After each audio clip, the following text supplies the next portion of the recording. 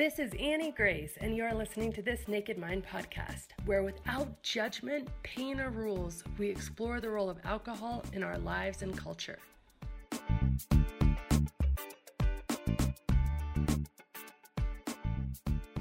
This episode is sponsored by the Live Alcohol Experiment, a 30-day science-based and compassion-led journey where you learn to develop a healthier relationship with alcohol without relying on willpower. Why? Because the truth is that willpower runs out. Instead, you learn how to focus on what you gain, not what you give up, so you can feel good about the decisions you make without shame or guilt. With the 30 days of video training, virtual daily coaching, and a private and supportive community, you get that and so much more. Join us today to get happier, healthier, and to take back your life. Your Live Alcohol Experiment starts on the 1st, so sign up at livealcoholexperiment.com. Hi, this is Annie Grace, and welcome to This Naked Mind podcast. And I'm here with Brandy. Welcome, Brandy. How are you? Thank you so much, Annie. I'm great today, and it's so good to see you, and it's such an honor to be here. So thank you. I appreciate this opportunity. I'm excited. It's awesome. So why don't you sort of take us back to the beginning with alcohol? Where did it all start for you? Sure, I'd be happy to.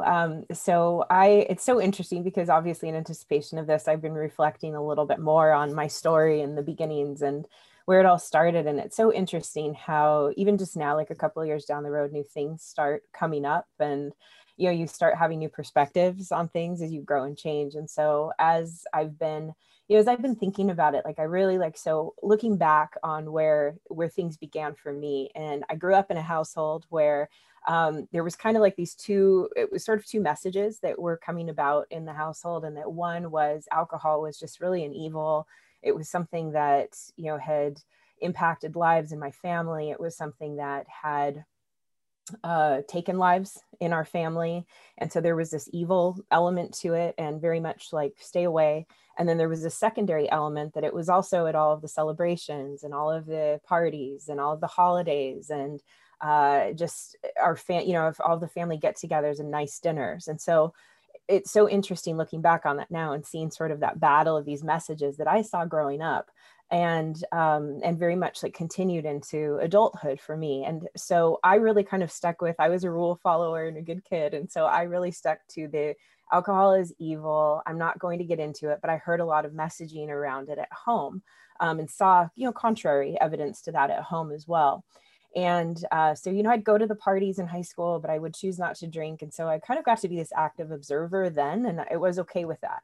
And then I went to college and I remember, and I was 18 and had my actual first sip of beer and it was a warm Coors Light at a frat party. Oh. And yes, yeah, really wonderful experience. And so I was like, oh gosh, I don't even get what the big deal is about this. And so I put it down and I didn't pick it up again until I was 21 actually. And so as I mentioned, I'm a rule follower. And so at 21, all of a sudden now I have permission to do something that I've been told my entire life I shouldn't be doing. And I have this permission now. And I remember the night of my 21st birthday at midnight, going with my boyfriend at the time to this, to this bar, this fun location. We're on a date and we wait till midnight. And then I have my first drink. And it was, I think, a Mai Tai or something like that. So, or a pina colada, something that tasted good. And I was like, hey, what's the big deal? This isn't that bad. And so it felt a little bit like waking that sleeping dragon. And so something I think too that was so interesting for me is that because I wasn't using alcohol during all that time, I had learned early on to use food. And so I had kind of learned early in my life, I can use food and I can hide it and it makes me feel better. And so it was interesting because I was able to really hide that from a lot of people growing up. And then I hit 21 and I realized alcohol actually did the same thing, but it was socially acceptable and it did it in a better way. And so it was very interesting because I saw that quick introduction. Now what's fascinating also is that at the same time, I was actually working at a church and I all of a sudden started kind of having this division in my own personal life, where I am working with these kids, I'm, teaching these messages to these children. And then my personal life decisions I'm making around like going out partying, and the decisions I was making with like the people I'm dating and things like that just didn't feel aligned with what I was doing. And so all of a sudden it was like, I had these two kind of, all of a sudden I realized how I look back now and see how I created that divisiveness and how alcohol created that divisiveness in my life, because it was living these two kind of parallel lives at the same time. These two personalities is almost what it felt like. And so that was really how my relationship with alcohol started. And then moving into my 20s, it really was a lot really around just like social. It was very much a social thing for me. I kind of like chose the path I was on, and it wasn't necessarily as much hiding going on. I wasn't as forthright about what I was doing, but it really came out more so in my social situations. Like my husband and I met at a bar. I was bartending. I'm in the restaurant industry at that point in time where it is inundated. You're selling it. You're watching people come in who are celebrating, dealing with grief, having business lunches.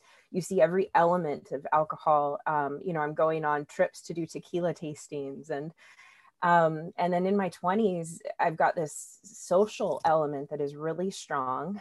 Going out to bars, doing the things you do in your 20s, or I did back then, and doing that with my husband and our social circle. And then at the same time as well, my professional life started shifting. So I'm in the restaurant industry, I'm in the hospitality industry, working in the restaurants, bartending, managing, things like that. And then all of a sudden I move into this position where I'm going out traveling, and I am opening new restaurants, and I'm on the road, and I'm attending conferences. And this started in my mid to late 20s. And I was thinking back on, when did I actually start learning to drink alone? Because there was like this faux pas around that for sure. There was definitely a message like, if you drink alone, you have a problem. Well, when I was on those trips, I realized going out on those, being in these hotel bars, and at the end of the day, it was very easy to grab a glass of wine at the hotel bars, take them up to my hotel room, order room service, get a couple of glasses. And I realized that that's actually where the alone drinking started for me.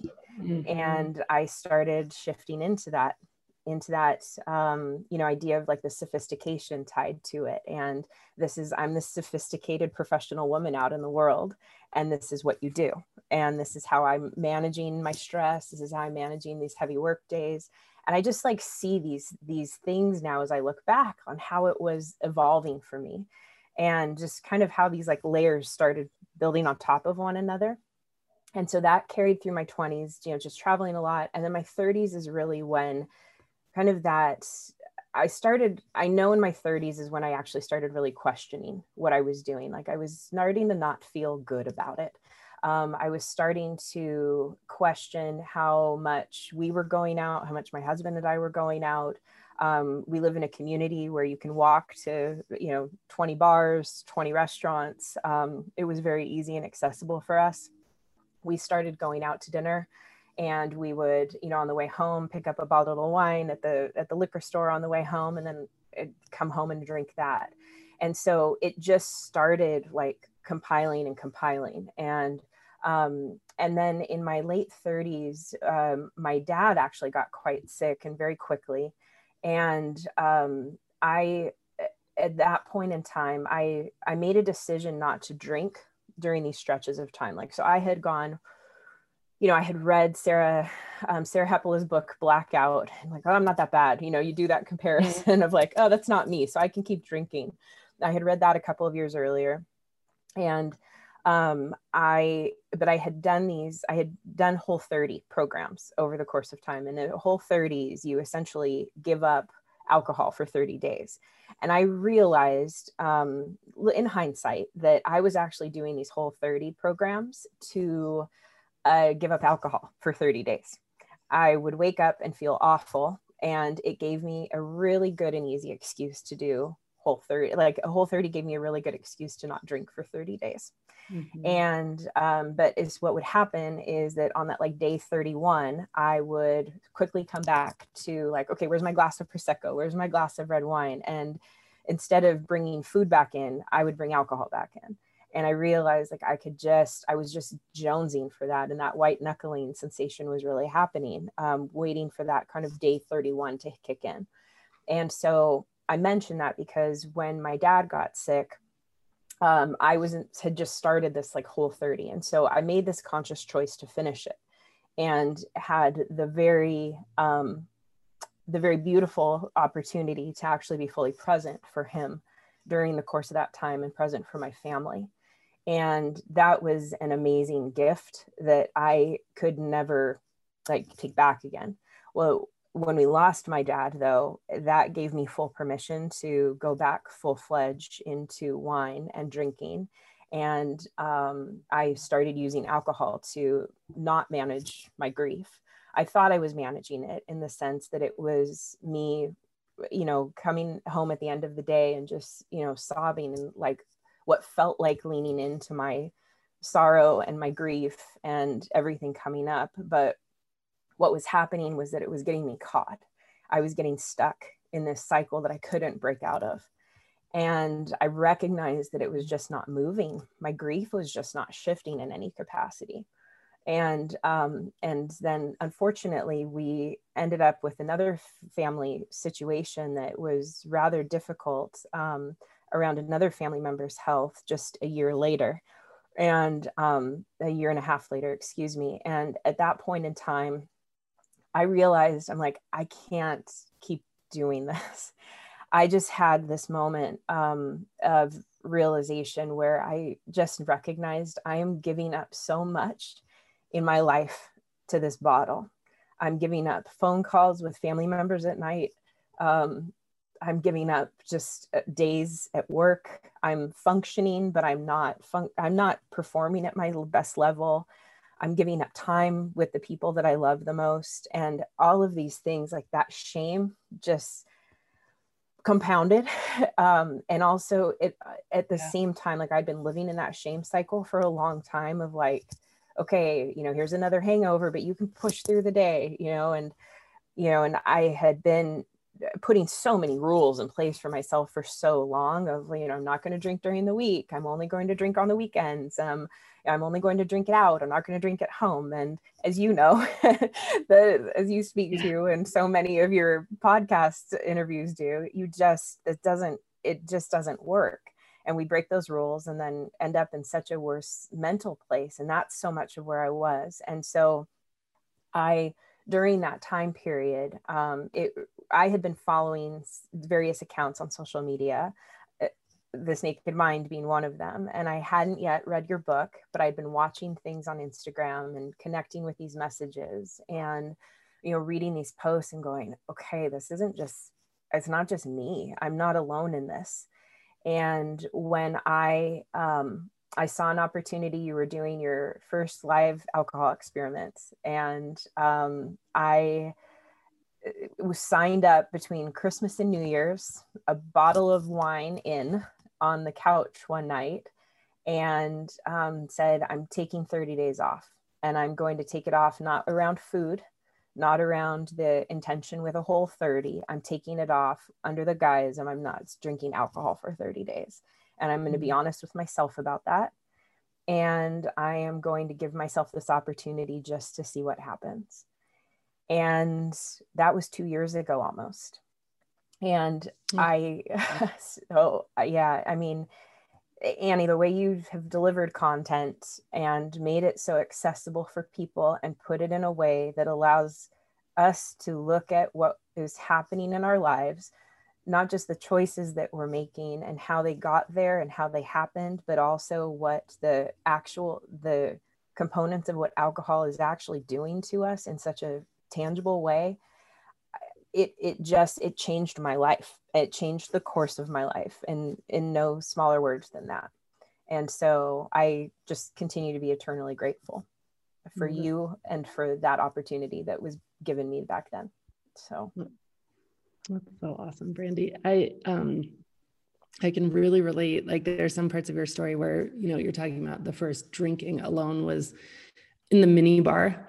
Like that was so true for me too. And I remember looking back and, when you try to look back and like piece it all together, and I would be, having traveled away from my kids and my husband, and there I am like in the middle of wherever by myself. And yeah, it was so acceptable. I remember it being acceptable to expense just huge, like, put it on your hotel bill, and nobody ever said anything. Yes. Nobody noticed. Or if they noticed, it was just typical. It was just what people did. And so, yeah, it just became like ordering room service with some wine, following that up with the mini bar, going into the mini bar and like kind of taking stock of like, what's here? Like, what are my favorites? Am I going to have to drink that? Or is this going to be enough? Sort of thing. And yeah, it's just so interesting, because then after, I remember the first Naked Mind live event in 2018, and somebody asked me, it was like a question from the audience, or no, actually we got this question on email before the event even started. And they said, are you going to take the stock out of the mini bars for us? And I was like, oh my gosh, there's still mini bars? Like it had so fallen off my consciousness that I was just assuming that like somehow there wasn't mini bars anymore, which was so weird. I literally it would be like the first thing I would check when I'd go into a hotel room. But so funny. I guess I agree to that. Or the wine list at the bar, so you can grab that glass before you head up to your room. Like, oh, should I grab 2 just to play it safe?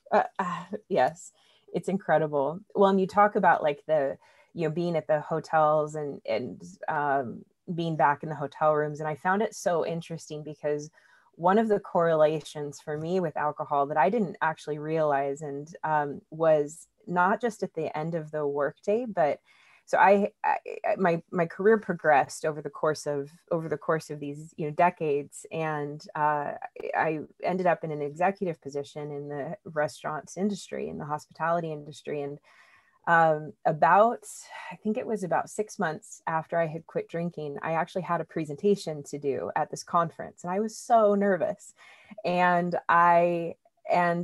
what I forgot until it happened was that I used to stay up the night before the conference, like doing all of my last minute prep, generally with a bottle of wine in my room.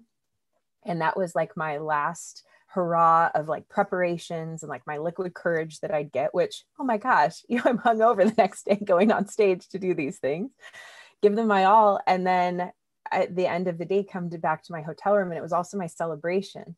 And so like I had this crazy correlation with a hotel room that I never would have expected until I was in that situation again. And so it's amazing how, when you think about from the professional perspective, those different layers that pop in for me, like I was just in awe of, my goodness, this is how I was using this product in so many different ways. Incredible. Yeah, it's amazing. The other thing that I really related to was kind of like, I was reminded for the first time of, being such a rule follower. I remember being in Costa Rica at 18, and I was 19, but their drinking age is 18. And I remember like not drinking the whole trip. I was there for like 3 months. And then like, I remember being out to dinner. It was like our last night there or something, and being like, oh, we could order a drink. We're 18, and ordering a drink and drinking it kind of the last day of the thing. And it was something very fruity, same sort of situation. But then going back home and being like, maybe I was 20, I don't remember. But anyway, I was over 18, but I was not 21. So I wasn't like, because in my mind, I was like, yeah, like, not really going to drink much till 21, because that's like when it's okay. And then I turned 21 on an airplane to Las Vegas. Actually, I turned 21 in Vegas. So basically I was on an airplane, and I was by myself. I was flying out to meet a friend of mine who he was also turning like 21. His birthday was the 26th. Mine was the 28th. So he was already there with his family. I was flying out to meet him. We were going to like do the whole Vegas thing for our 21st birthday. And I remember being on the airplane with this couple next to me, and they're asking me why I'm going and stuff. I was like, well, I'm going to be 21 in a few hours. And it was really kind of in my mind, sort of important to me to be like, and I drank, in high school and stuff, but that was kind of like the rule breaking me. And then I was in this rule following phase. So I don't want to give this impression that I didn't drink till I was 21, because that wasn't true. I did drink here and there in high school, but then I had this idea that I was going to have like a drink on my when I turned 21 in Vegas, Mhm. like that night, later that night, same thing at midnight. But this woman next to me, she's like, "Oh, you're almost there. Like, I'll order you something on the plane." And she was so nice. And I just was like, "But I'm not, like, it's a few hours," but she's like, "I'm going to order it for you. And then it's going to be fine." And so she ordered the drink or whatever from, I forget what it was, from the stewardess. Um, and I just remember feeling like all like kind of weird about it from like, I guess I was just so deep in the like, I was like, oh, kind of ruined it. I had that drink with that stranger on the plane instead of like waiting till I was midnight. Anyway, I totally forgot all of that until you were saying that whole story. How funny. Isn't it amazing? Like, but like I was talking about with the hotel room, like how those moments just like kind of flood you all of a sudden and go, oh my gosh, I can't believe how much I had tied to this moment of in my life, like this big moment, you're turning 21. And and how we just use it, and we get so trained that it's such a big Yeah, way to even as celebrate. not a drinker, like I wasn't Yes. a drinker, yet I was making all of these plans, like all of these plans, like getting on an airplane plans, Right. for my 21st birthday. And then I, like you, I didn't go on to like really get into drinking till I was probably, till after I was married, after I was living in New York was when I really started drinking. And that would have been, I got married at 26. So, but I would drink on occasion. I just don't remember it being a really big deal. Like I remember my roommate and I thinking, oh yeah, a glass of wine is good for the heart. So we try to make an effort to like drink glasses of wine on occasion and feel posh. But Yes. yeah, it's so interesting how it kind of comes back and you're like, oh yeah, that was a piece of that whole thing. It is fascinating how, I mean, I'm hope that I was going to Vegas for other reasons too, like just have fun and be with friends. But a lot of it was around drinking. And then I do remember feeling the whole trip kind of like annoyed with myself that I couldn't just tell that woman, no, I just wanted to wait. And like that I just kind of ruined it by having that drink on the plane and, which is so silly. Yes, but it's like that entrance into society for us is like that 21st drink. And Mhm. so it makes so much sense that you experienced that. It's funny as you talk about Vegas. I live in Southern California, and so Vegas it's a driving trip for us. And my husband, when we were first dating, we went out to Vegas for gosh, this was in the first year that we were dating, and we went out to Vegas for a trip together for a few days. And oh my gosh, like, yeah, it was just permission to just let loose. It was like you could, the whole idea of what happens in Vegas stays in Vegas. You feel like you Yeah. can just, kind of just like let loose. And, we're going out at clubs at 2 o'clock in the morning, and, just living this way that just living this way. And I remember ordering room service at like 4 o'clock in the morning, and the wrong food showing up because probably I couldn't say it over the phone well. But just funny how those, we look back on those and go, goodness gracious, these were the situations that, just I laugh because it's also the situations that like ingrained it, and it just started making it okay and more okay for me Mhm. down the road.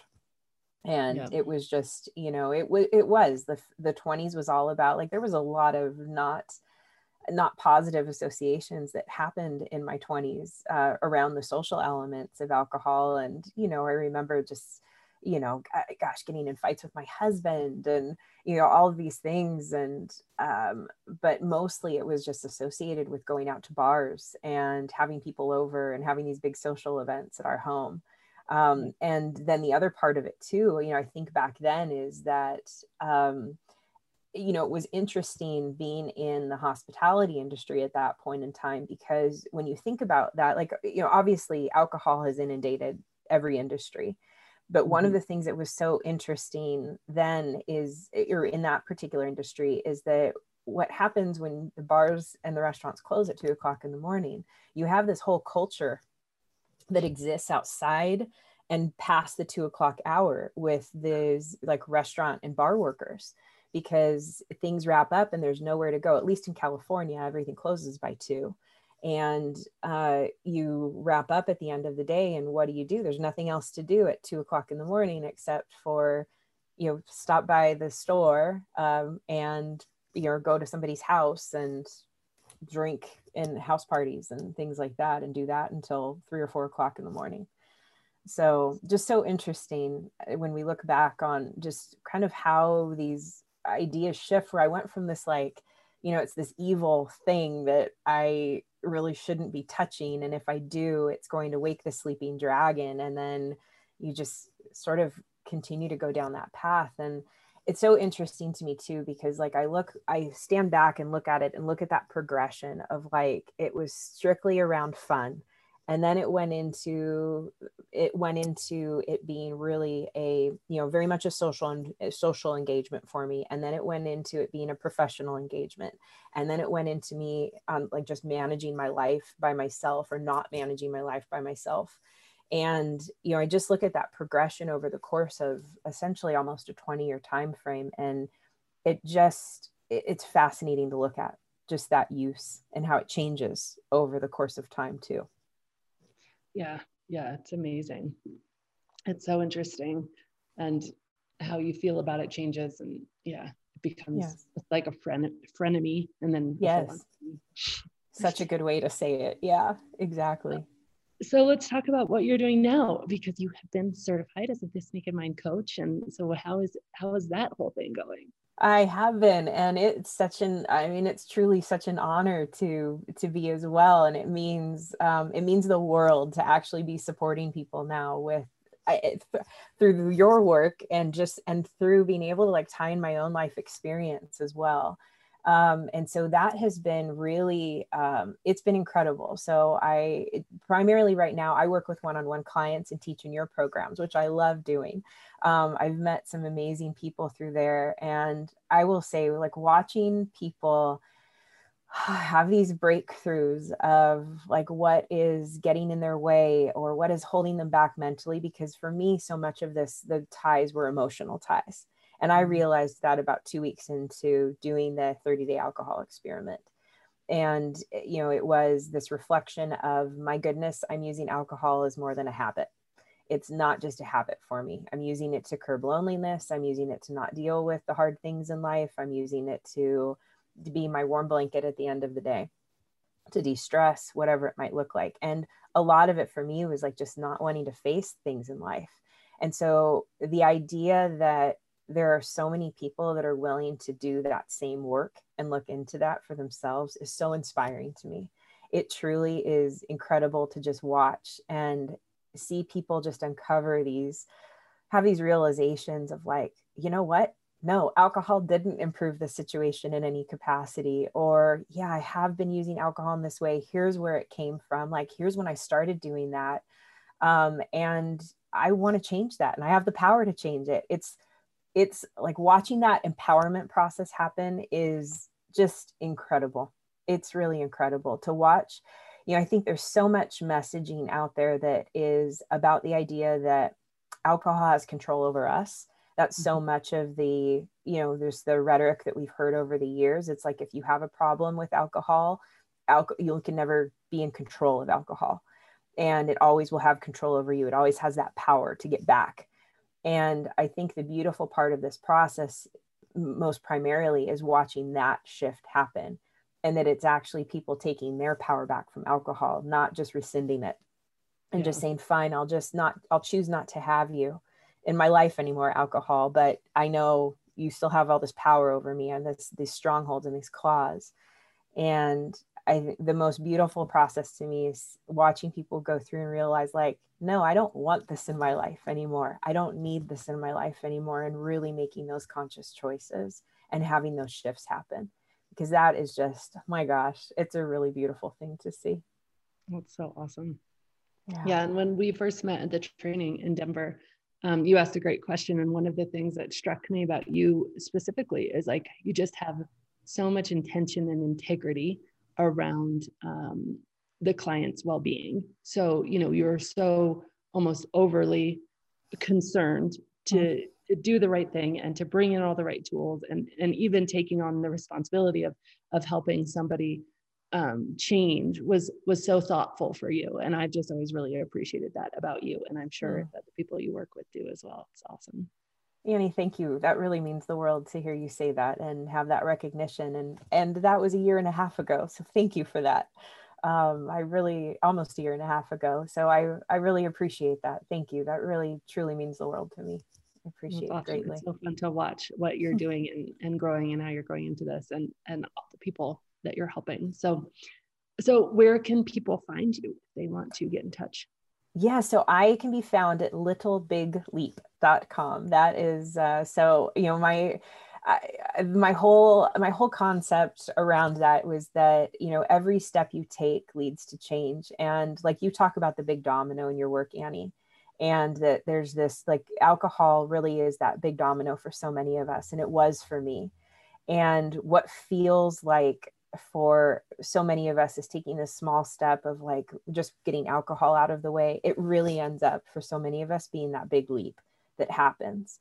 And it doesn't look like it or feel like it in the moment, but then you look back in hindsight and go, my gosh, that, like I said, that's changed the course of my life. And I've seen that happen with so many clients too, just empowering them to make, like, removing alcohol and taking that power back gives them power in so many other areas of their life.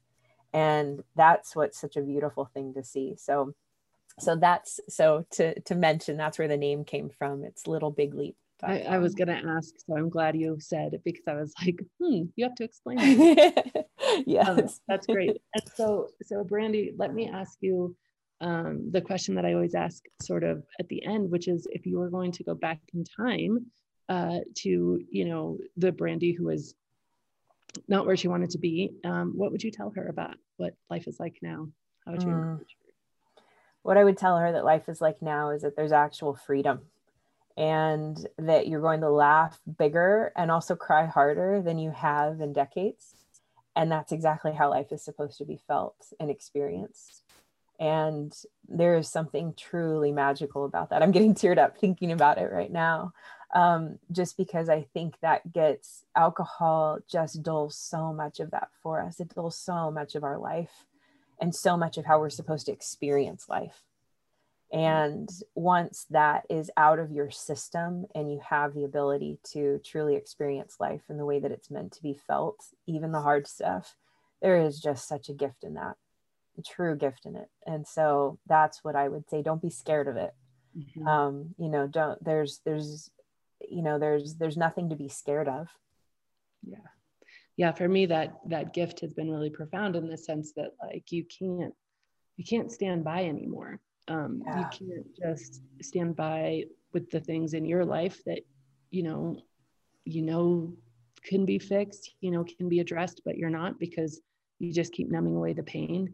And you can't stand by in the world once you kind of sort out your own BS, right? Like, you just become activated, I think, in a way that's really beautiful and so needed in our world. And alcohol really takes that from us. Like, we can look around, we can see hard things, and then we go pour ourselves some drinks and we can be like, okay, well, hopefully someone else will deal with that. And when you're not drinking, you don't have that luxury, which really robs you of so much, because, we are here to give and contribute and love and support each other. And, it sounds like woo-woo, but that's been such a true thing for me, that, like, when you don't have that numbing agent and you have to live fully awake, you do feel all the things. And by feeling all the things, like, there's a reason. Like, we weren't born with like instructions to take 2 glasses when you're feeling sad. That just wasn't the narrative. It wasn't how it was supposed to be or intended. And so feeling the things is like, hey, something here needs your attention. Something here can be helped. Something here, can be fixed. And over, all the things, I mean, the hardest things to the easiest things, from like uncovering wounds in the past and talking to, my mom, and like the things that just you think about doing, they make you want to throw up. The things you're like, oh, I'm just never going to go there because that's just a no-go. But every time that I, without alcohol, have the courage to go into them and come out the other end, I was like, oh, what was I waiting for? Like, it was never as bad or as dark. And there's always such fruit on the other side of actually going into the looking under the rock, seeing the creepy crawlies, instead of like just, pulling up a chair, pretending the rock doesn't exist and there's nothing to be found. It's so true, Annie. As you mentioned that, it makes me think about all of the hard conversations that I've had in the last couple of years now that I never thought I'd be capable of having. The hard conversations at work, at home, just throughout my family. I mean, there have been And I was terrified of them. And like you said, it's there, you come out on the other side of them. Okay. You do. And trusting that process, and like, actually it's just that stepping into your power. And I love it. It's really amazing. Yeah, you come out on the other side okay. And then you start to learn that, like, oh my gosh, this stuff is better out than in. Yes. Like, life is better when you fix all the internal. I remember a point in my life where I literally would have a stack, and this is how long ago this was, how pervasive it was for me. But I'd go to the library, I'd buy, like, rent, whatever, check out, that's the word, like 5 or 6 like books on tape with like 12 CDs each, and I'd have my 5 CD changer in my dashboard. And if I was not listening at home to something or doing something at home or had the TV on, I would have to turn that on immediately when I got in the car. Like, I would never, ever allow time for just me and my mind to be. Like, I was literally like, no, it's a bad place. Like, I almost would envision it as if there were just like fences and things that I couldn't go close to, because if I thought about that, it was all going to come down. Like, and so I was like living in this very narrow existence because I wasn't even comfortable inside my own head or inside my own emotions, inside my own body. And so, yeah, sometimes you're forced to do some of that stuff, kicking and screaming, because you feel it and you're like, okay, I just have to do this because the alternative is worse. But then also you build a muscle to be like, no, I'm going to go into the discomfort. I'm going to go into the hard places. And then you build a life that just is like, so like almost blissful half the time. You're like, how is this possible? How do I look around my life? And I'm like, oh my gosh, like it doesn't matter. It's not for me the big things, like it's just the really little things, like, oh wow, that tree. Yes. Right. Who am I? How am I finding so much happiness in this tree? So it's true though. It does. I mean, you're like you said, you just end up becoming so much more aware of the beauty walking through life.